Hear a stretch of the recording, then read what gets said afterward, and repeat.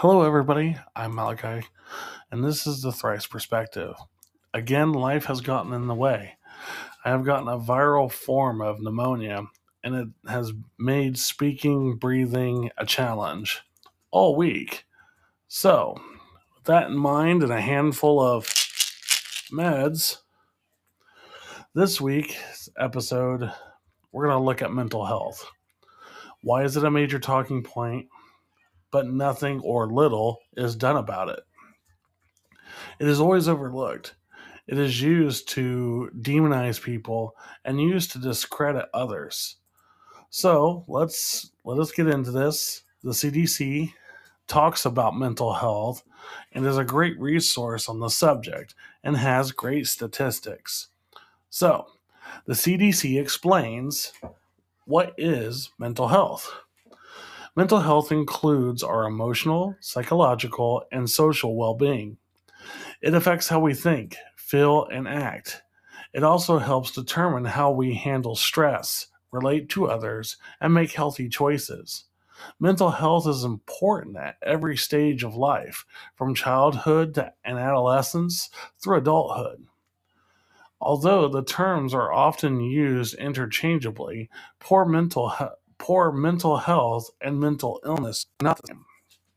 A person can experience poor mental health and not be diagnosed with a mental illness. Likewise, a person diagnosed with a mental illness can experience periods of good mental health. Why is mental health important for overall health? Mental and physical health are equally important components of overall health. For example, depression increases the risk of many types of physical health problems, particularly long lasting conditions like diabetes, heart disease, and stroke. Similarly, the, the presence of chronic conditions can increase the risk of mental illness. Great example, my mother had MS, um, multiple sclerosis. And with that usually comes a diagnosis of depression because there for the longest time, MS was a death sentence. It still kind of is in men. It hits men a lot harder than it does women. But that is changing thanks to modern medicine. However, depression is a rough one. Can your mental health change over time? Yes, it is important to remember that a person's mental health can change over time depending on many factors. When the demands placed on a person exceed their resources and coping abilities, their mental health can and could be impacted. For example, if someone is working long hours, caring for a relative, or experiencing economic hardship, or all three in my case, they may experience poor mental health.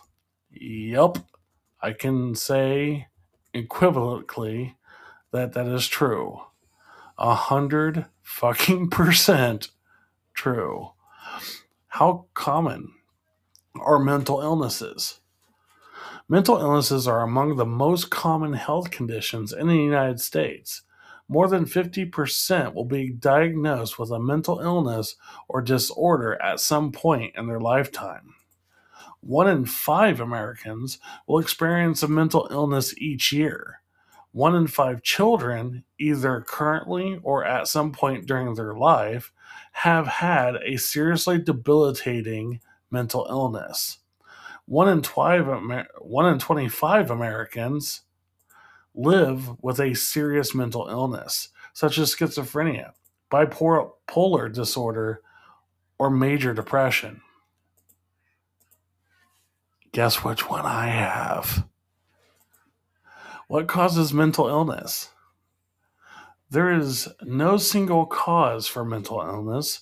Several factors can contribute to the risk for mental illness, such as early adverse life experiences, such as trauma or a history of abuse, child abuse, sexual abuse, witnessing violence, etc.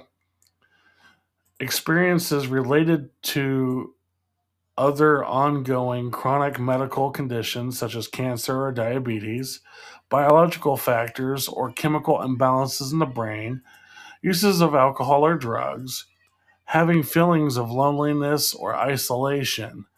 To continue with the CDC, they describe what type of mental illnesses are out there. The CDC, this is the CDC.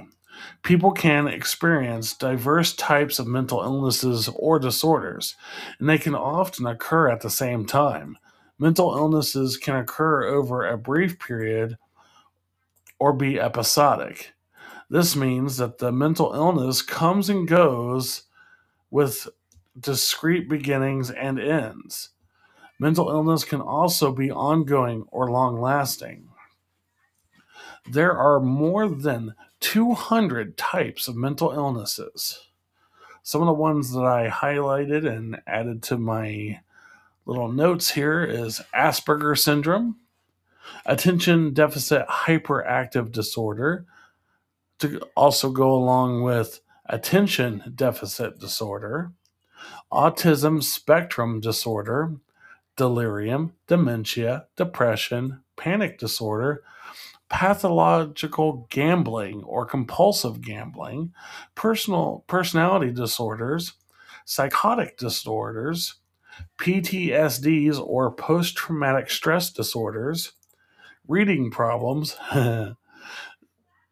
SADs or seasonal affective disorder, schizophrenia, and seasonal affective disorder.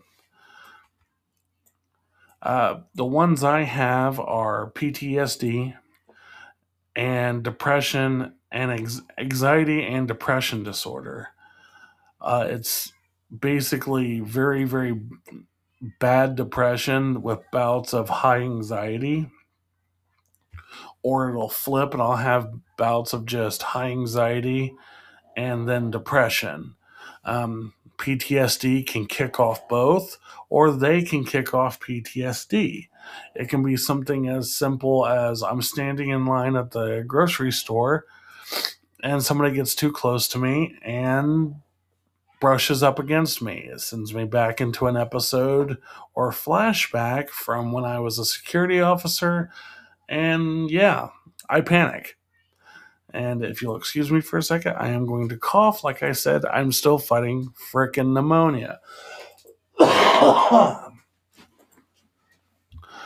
So, to continue, the list goes on and on. I also have a form of ADD.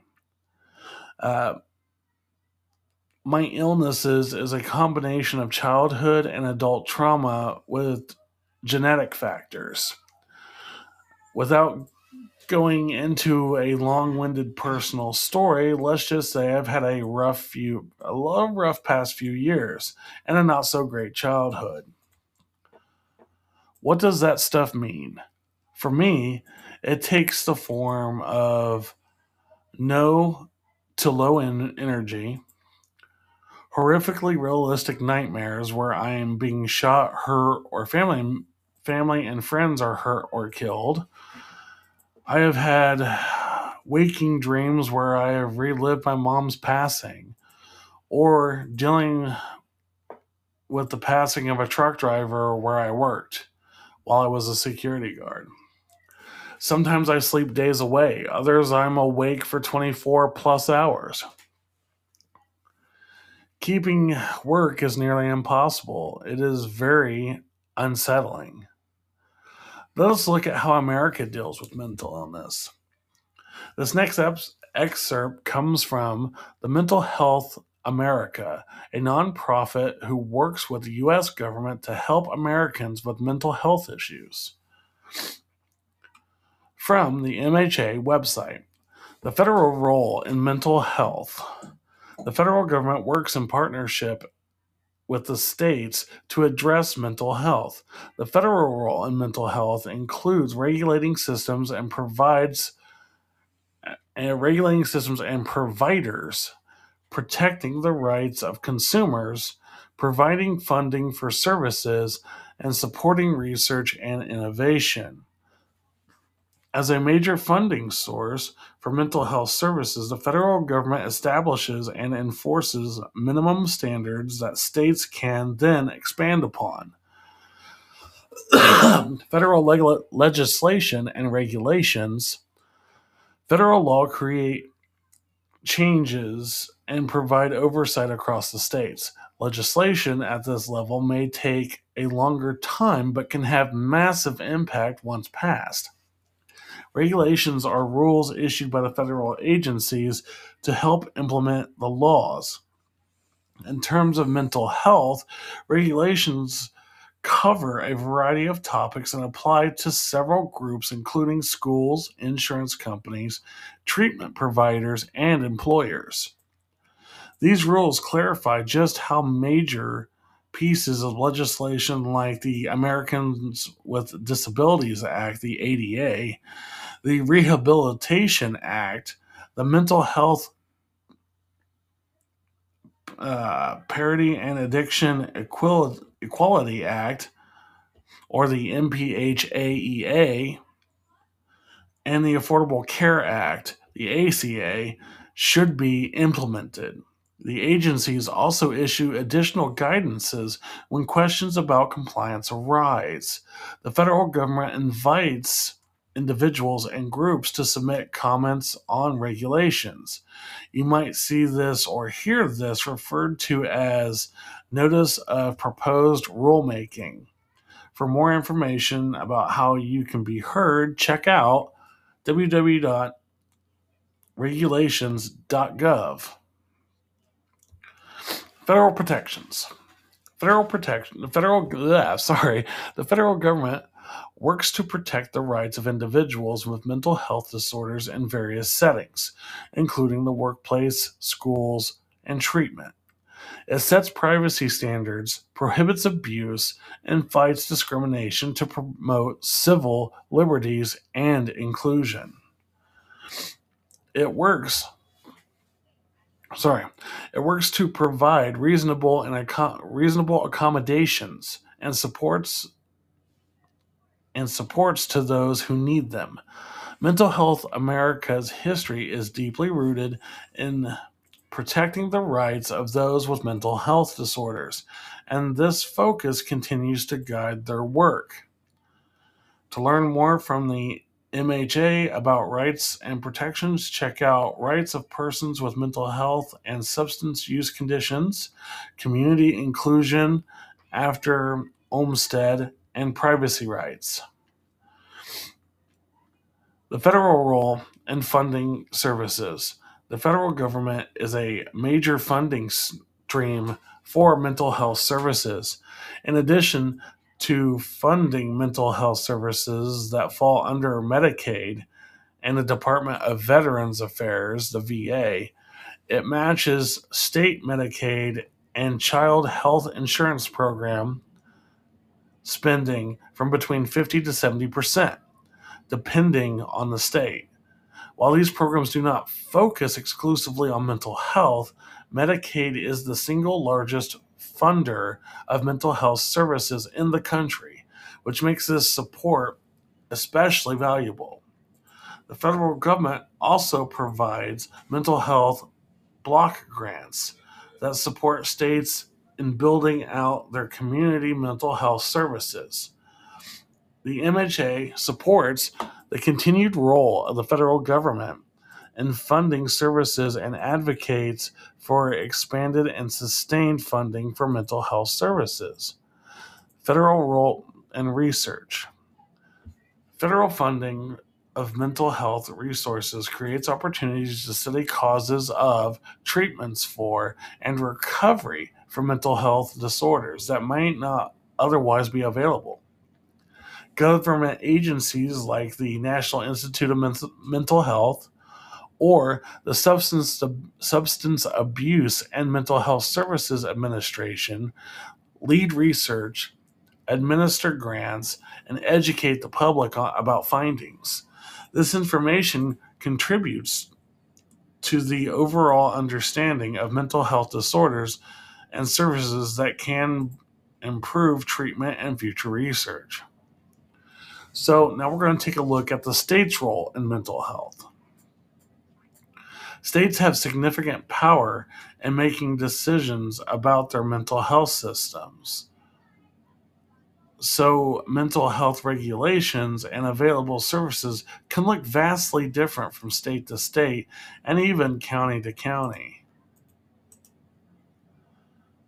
State mental health systems must meet certain standards set by the federal government, but they are free to expand beyond what exists at the federal level and improve services, access, and protections for consumers.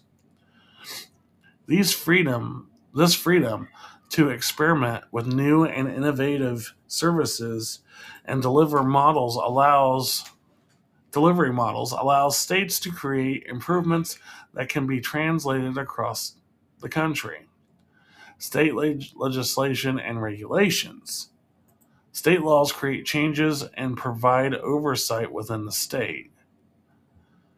Regulations are rules issued by the state agencies to help carry out the laws. In terms of mental health, state regulations can address a variety of issues, including treatment facilities, medical records, and standards for involuntary treatment. These rules help states to implement their mental health plans and provide guidance as to what is and is not allowed under law. States follow the protections established by the federal government, with many states increasing protections even further. From the workplace to schools to treatment facilities, states have the power to increase standards for protecting privacy, fighting abuse, and eliminating barriers and discrimination to provide civil liberties and inclusion. This ranges from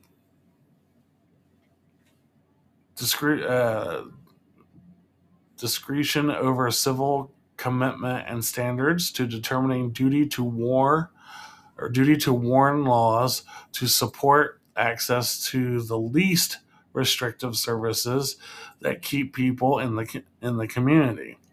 Mental Health America's history is deeply rooted in protecting the rights of those with mental health disorders, and is focused on continuing to guide their work. The state's role in funding these services. A state's role in funding mental health services varies across the U.S. While all states receive federal support via mental health block grants and partial funding of services provided through Medicaid and CHIP, each has freedom in designing and funding its mental health system. In addition to funding state hospitals, state funding is typically funneled to county and local levels where services are offered. Depending on the state's political and economical climate, states will play a substantial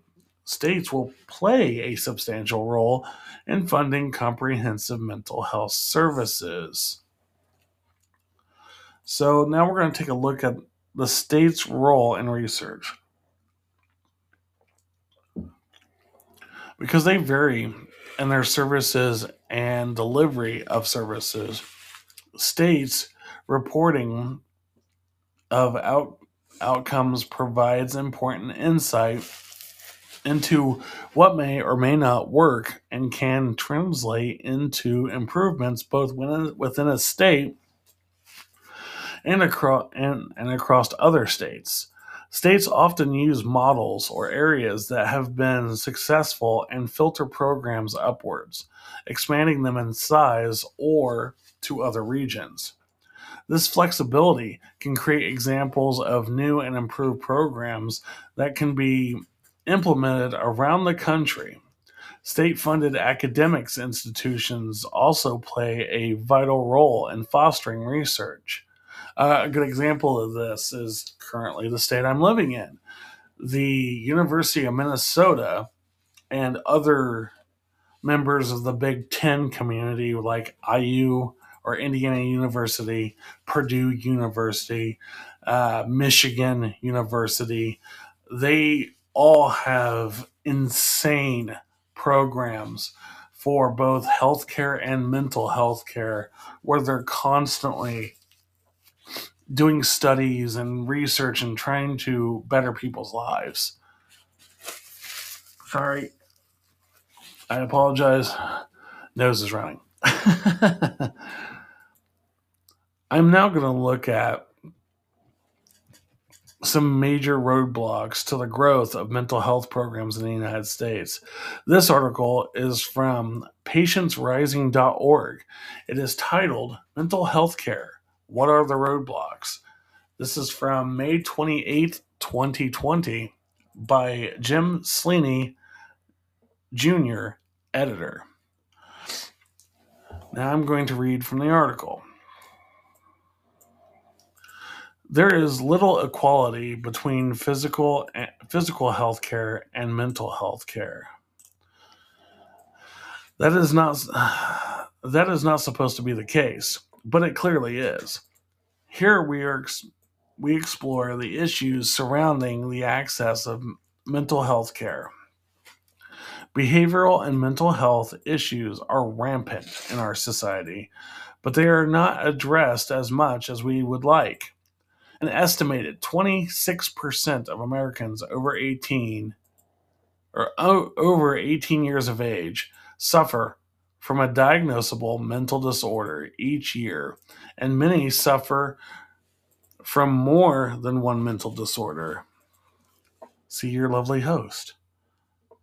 However, access to mental health care does not come easy and is riddled with barriers at various levels.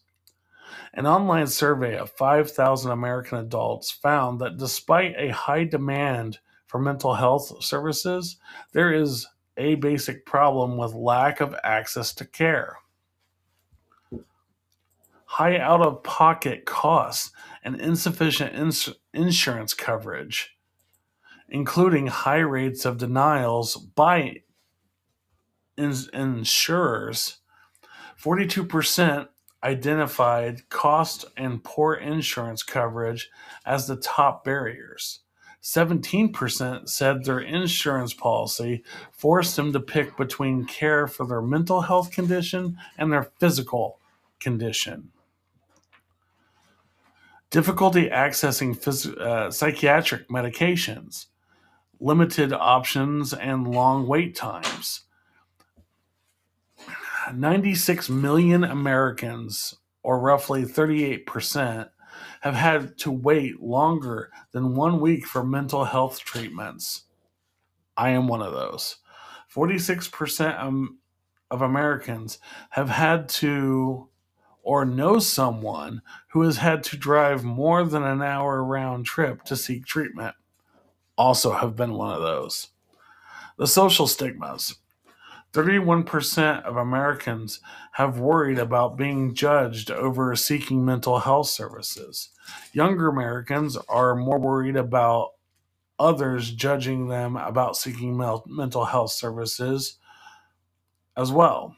So we're looking at 49% Gen Z versus 20% of the boomer population. State level funding, geographic location, and income. States are struggling with a lack of funding for mental health care, rural location, and low income can prevent access to mental health care. The article goes on.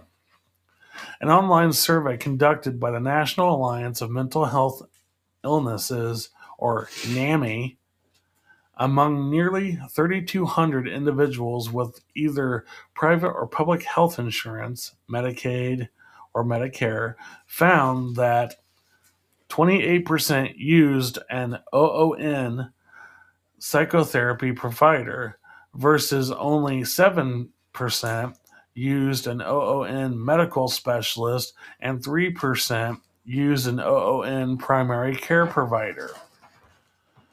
The most common barriers to finding a provider were either the provider was not accepting new patients.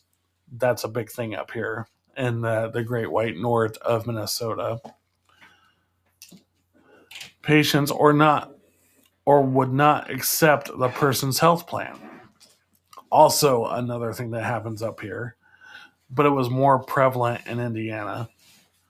Among those with private insurance, 34% had difficulty finding a mental health therapist who would accept their health insurance in both urban and rural regions.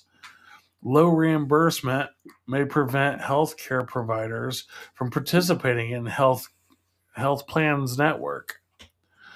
OOP costs, such as copays, were higher for mental health service than other types of medical care. Your health plan may be in violation of parity requirements if if there are higher costs or fewer visits for mental health services compared to other medical services.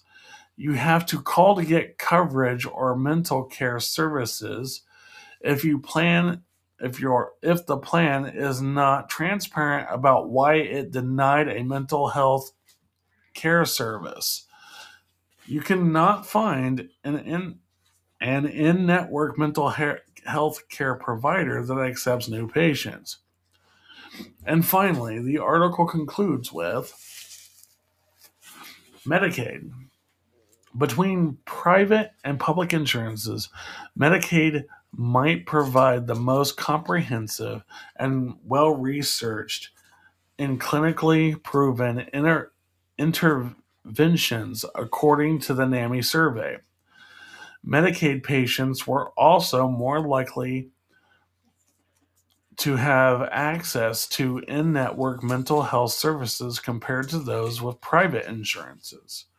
However, this may not hold true in states where Medicaid mental health services are run by managed care organizations. More than 66% of Medicaid enrollees reported no out-of-pocket costs for mental health services, or OOP. There are some policy solutions. How can this situation be resolved? The NAMI makes several recommendations to remove some of the existing barriers to access. Regulations at the state and federal level should audit private health insurance plans and Medicaid managed care organizations to make sure they comply with the MHPAEA with respect to adequate reimbursement for mental health service providers, appropriate benefits for enrollees, including access to a broader mental health service provider network so they do not have to go on out of network. Increase access to telemental health services. Promote prescription of mental health medications by advanced nurse practitioners and other appropriately trained healthcare professionals. There are a lot of misunderstandings about mental health and the stigmas around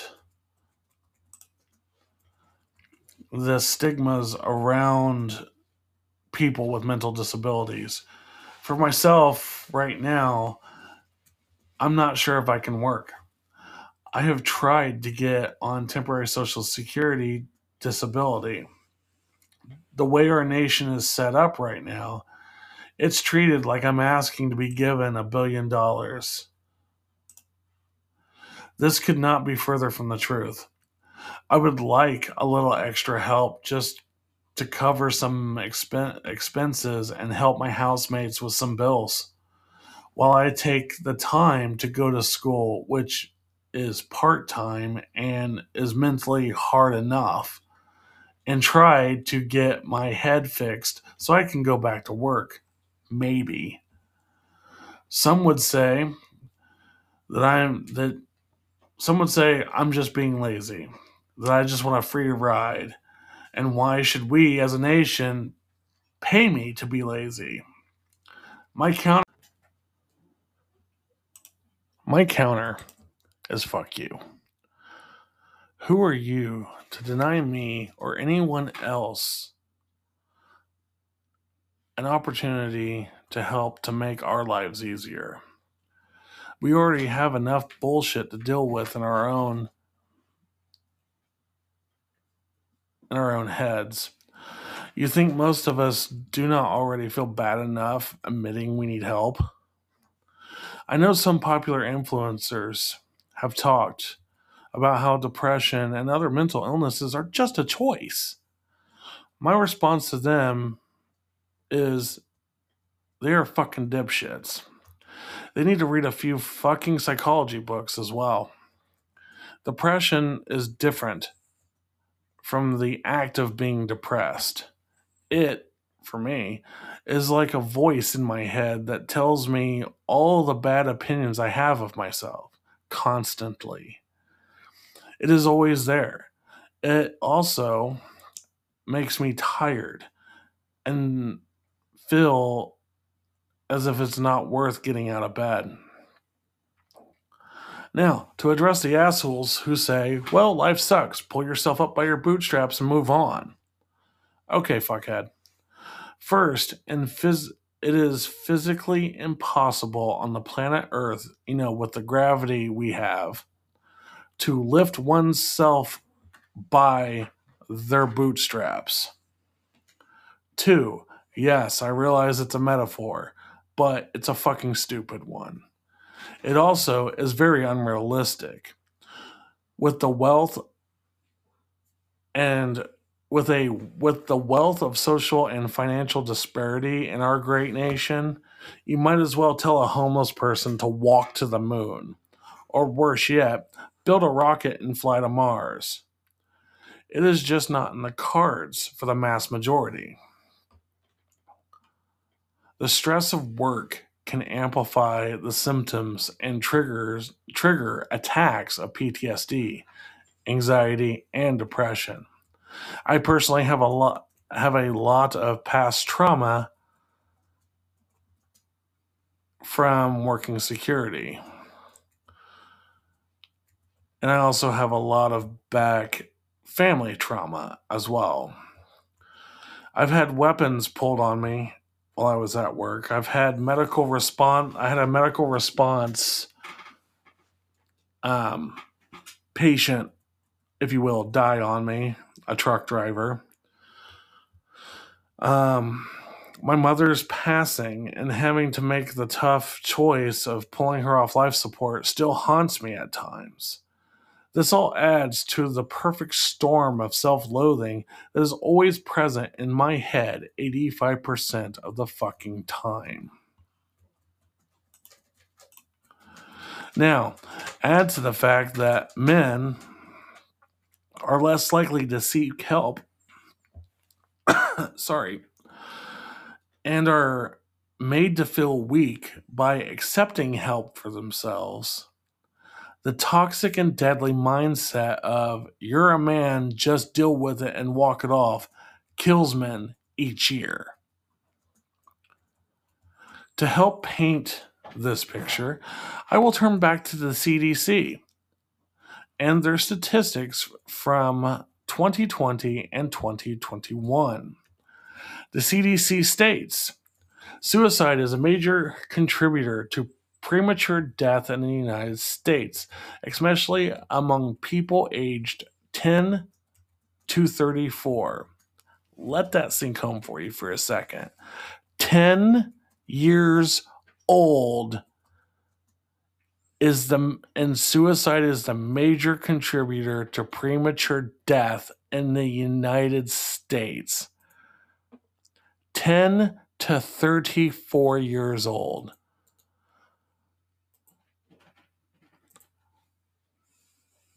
For whom it is the second leading cause of death. In the United States, suicide increased 35% from 1999 to 2018, before declining by 5% through 2020. Despite the overall recent decline, rates continue to increase among females aged 10 to 24 and among males aged 10 to 44 and 75 and over. This report presents provisional numbers of suicide by month in 2021 and compares them with final 2020 numbers in total and by sex. Provisional rates of suicide are presented by sex and age combined and compared with 2020 rates. Date of 2021 are based on death certificates, data received, and processed by the National Center of Health Statistics, or the NCHS, as of May 15th, 2022. Populations for computing the rates are based on July 1st, 2021. Post-census population estimates from 2010 to decennial census. From the 2010 decennial census. Because most suicides typically require a death investigation, provisional suicide rates typically are computed using death data after a 6-month lag following date of death, which is longer than the 3-month lag used to compute rates of most other causes of death. For this report, the 2021 data for all months had at least a 6-month lag except for December, which had a 5.5-month lag based on the data cutoff. Particularly, the method of the suicide plays a role in the timing of the reporting, with the reporting for suicides involving drug and poisoning typically lagging other methods. Suicides involving drug poisoning make up a larger proportion of suicides among females, so the completeness of provisional suicide counts for females typically lags behind that for males. So, to recap, there are a lot of ignorant people who mean well when they try and help people with mental issues by giving advice. It is personally the same as a white person trying to speak on the lived life experience of a person of color. You just don't understand. It's not something you have experienced. You can't speak on it. It would be like me going to a 6-year-old and looking them dead in the eye and being like, hey, describe your experience at the Battle of Waterloo. Or, how was Normandy? Did you enjoy D-Day? What'd you do during it? How did it make you feel? If you want to help someone and you think a loved one is in crisis, pass on this number. 688. I'm sorry. I have 6 on the brain. That number is 988 Suicide and Crisis Lifeline. That number is 988 Suicide and Crisis Lifeline. This was taken from the Crisis Lifeline website. We can all help prevent suicide. The Lifeline provides 24/7 free and confidential support for people in distress, prevention, and crisis resources for you and your loved ones, and best practices for professionals in the United States. Please, if you take anything away from this episode, please get help for yourself if you are feeling like you cannot go on. Reach out to someone or go to a local ER. Please try and get yourself somewhere for help. There are programs out there that will help you. If you need someone to talk to, you can reach out to me on Twitter. That's at Angry Guy, Anggery. on Twitter. Reach somebody, your parents, your friends. You may think they may not understand. They may not. But if they're a friend worth their salt, they'll listen. If they're a family member worth their salt, they'll listen. If there's a pastor that you feel comfortable with, talk to them. If you're at work and you don't have anybody else, talk to your bosses. As somebody who was in a leadership role, we go through training for that shit. Yes, they may try to talk you into going to a therapist or going to an ER if you're in crisis. Let them. It's easier to put the pieces back together when they're still on the table than when you've done something stupid and thrown the puzzle to the ground or tried to take your life. Believe me, I know. If you reach out to me, I will suggest getting into some form of therapy. I am no therapist, and nor do I pretend to be. Again, if you need help, 988 Suicide and Crisis Lifeline. I hate to end on such a somber note. My resources for this, of course, were the CDC, the Mental Health Association, patientsrising.org, and then the Crisis Lifeline. And again, please, please, please, please, please, if you feel down and depressed, talk to somebody. And if you think you're in crisis, call 988 and start the wheels on getting better. It's easier than you think to get help if you really want it. So that being said, I'm Malachi. This is the Thrice Perspective. And always, always, always, always, this has been my humble perspective.